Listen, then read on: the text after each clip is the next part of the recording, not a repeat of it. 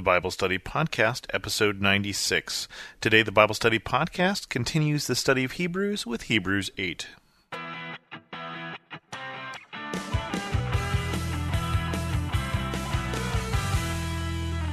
Welcome to the Bible Study Podcast. I'm your host, Chris Christensen. We're continuing on with the book of Hebrews and continue on with chapter 8, which goes like this. The point of what we are saying is this. We do have such a high priest who sat down at the right hand of the throne of the majesty in heaven, and who serves in the sanctuary, the true tabernacle set up by the Lord, not by man.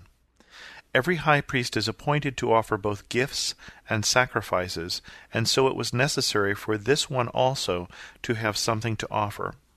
If he were on earth, he would not be a priest, for there are already men who offer the gifts prescribed by the law. They serve in a sanctuary that is a copy and a shadow of what is in heaven. This is why Moses was warned when he was about to build the tabernacle, "See to it that you make everything according to the pattern shown you on the mountain." But the ministry Jesus has received is as superior to theirs as the covenant of which he is the mediator is superior to the old one, and it is founded on better promises.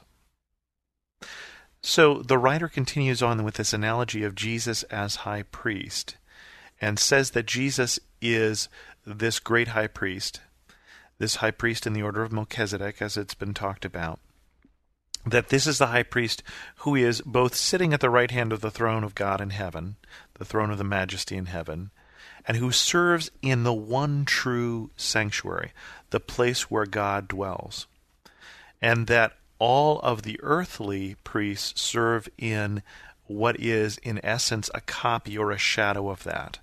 Because we don't go into the temple, and of course they can't go into the temple anymore, but this author is writing this before the destruction of the temple in Jerusalem, and we don't go in there and see God face to face as we will someday in heaven, as Jesus is doing right now. And so we get this analogy here that Jesus is greater than the earthly high priest, that the heavenly throne room is greater than the temple, and that the promises are greater than those original promises made to Moses and made to Abraham. That this is, all of that was a foreshadowing of the real priesthood of Jesus, of the real ministry of Jesus, of the real covenant that God has made with his people. And the writer continues, "For if there had been nothing wrong with the first covenant, no place would have been sought for another. But God found fault with the people and said, 'The time is coming, declares the Lord, when I will make a new covenant with the house of Israel and with the house of Judah. It will not be like the covenant I made with their forefathers when I took them by the hand to lead them out of Egypt, because they did not remain faithful to my covenant, and I turned away from them, declares the Lord.'" So that which was made in the wilderness, that covenant that was made to Abraham and then made again to the people of Israel at Mount Sinai, God is saying in these verses here from Jeremiah that God is planning on making a new covenant. Now this would be written by Jeremiah during the time of the exile. So this is after the people of Israel have made a king and they've turned their back on God and they've served other gods, and he brought the people of Babylon to take them away into exile into Babylon. And the people of Israel are already scattered to the four winds because the Assyrians have come and taken them away because they weren't faithful to God. And then in the midst of that exile, the prophet Jeremiah brought this word, that there would be a new covenant, not like the old covenant which they couldn't keep, not like the old covenant which he made to their forefathers as he brought them out of Egypt, not like the old covenant, but something new and something better. So the author is saying that there's something wrong with the first covenant, and so God is redoing it. It's a do-over, because he found fault with the people. The people couldn't keep the first covenant. And then he goes on to say, "This is the covenant I will make with the house of Israel. After that time, declares the Lord, I will put my laws in their minds. I will write them on their hearts. I will be their God, and they will be my people. No longer will a man teach his neighbor, or a man his brother, saying, Know the Lord, because they will all know me, from the least to the greatest. For I will forgive their wickedness, and I will remember their sins no more. By calling this covenant new, he has made the first one obsolete, and what is obsolete and aging will soon disappear. And so the author writes to the people of Israel, to the Hebrew Christians, and says that this is something different, this new covenant, that their hearts will be changed and they'll know the Lord from the least to the greatest. This is what the prophet Jeremiah says. And so the author is saying this will replace that which is the old covenant. Now that chapter was short enough, I think we're actually going to continue on into Hebrews 9. The author continues, Now the first covenant had regulations for worship, and also an earthly sanctuary. A tabernacle was set up. In its first room were the lampstand, the table, and the consecrated bread. This was called the holy place. Behind the second curtain was a room called the most holy place, which had the golden altar of incense and the gold-covered ark of the covenant. This ark contained the gold jar of manna, Aaron's staff that had budded, and the stone tablets of the covenant. Above the ark were the cherubim of the glory, overshadowing the atonement cover. But we cannot discuss these things in detail now.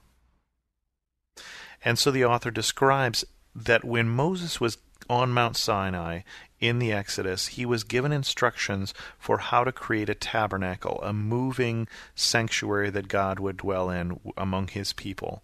And he was given very specific things in terms of how to build the Ark of the Covenant, in terms of what to put into it, both the stone tablets, also Aaron's staff that was used as a symbol that he was sent by God, some of the manna that they were given when they were in the wilderness, they were told to keep in a jar within that Ark of the Covenant.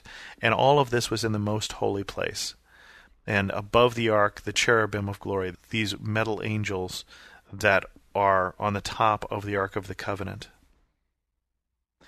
And the author continues, When everything had been arranged like this, the priests entered regularly into the outer room to carry on their ministry, but only the high priest entered the inner room, and that only once a year, and never without blood, which he offered for himself and for the sins the people had committed in ignorance. The Holy Spirit was showing by this that the way into the most holy place had not yet been disclosed as long as the first tabernacle was still standing. This is an illustration for the present time, indicating that the gifts and sacrifices being offered were not able to clear the conscience of the worshipper.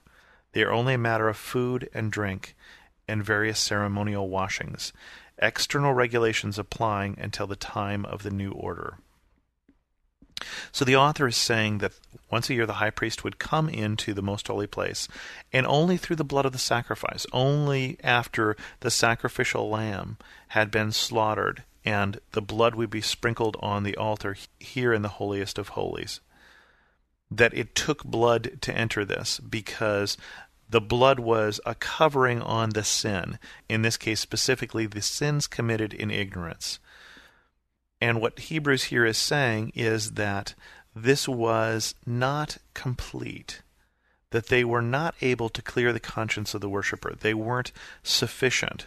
It was a foreshadowing of a future sacrifice, of future blood that would be shed that would enable this debt to finally be made clean.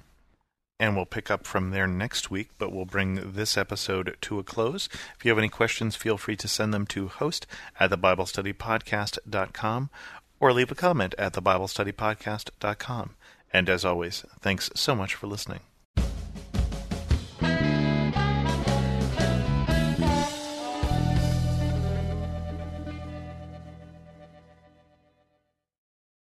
Is life feeling chaotic? I get it. I'm Rachel Wojo, host of the Untangling Life podcast. Don't miss the passionate encouragement and faith-based resources you need to help you clear your head and calm your heart. As Shell says, it feels like Rachel always knows what I need to hear. She keeps it real and is so humble. Her podcast is just the cherry on top. Enjoy Untangling Life with Rachel Wojo on lifeaudio.com or your favorite podcast app now.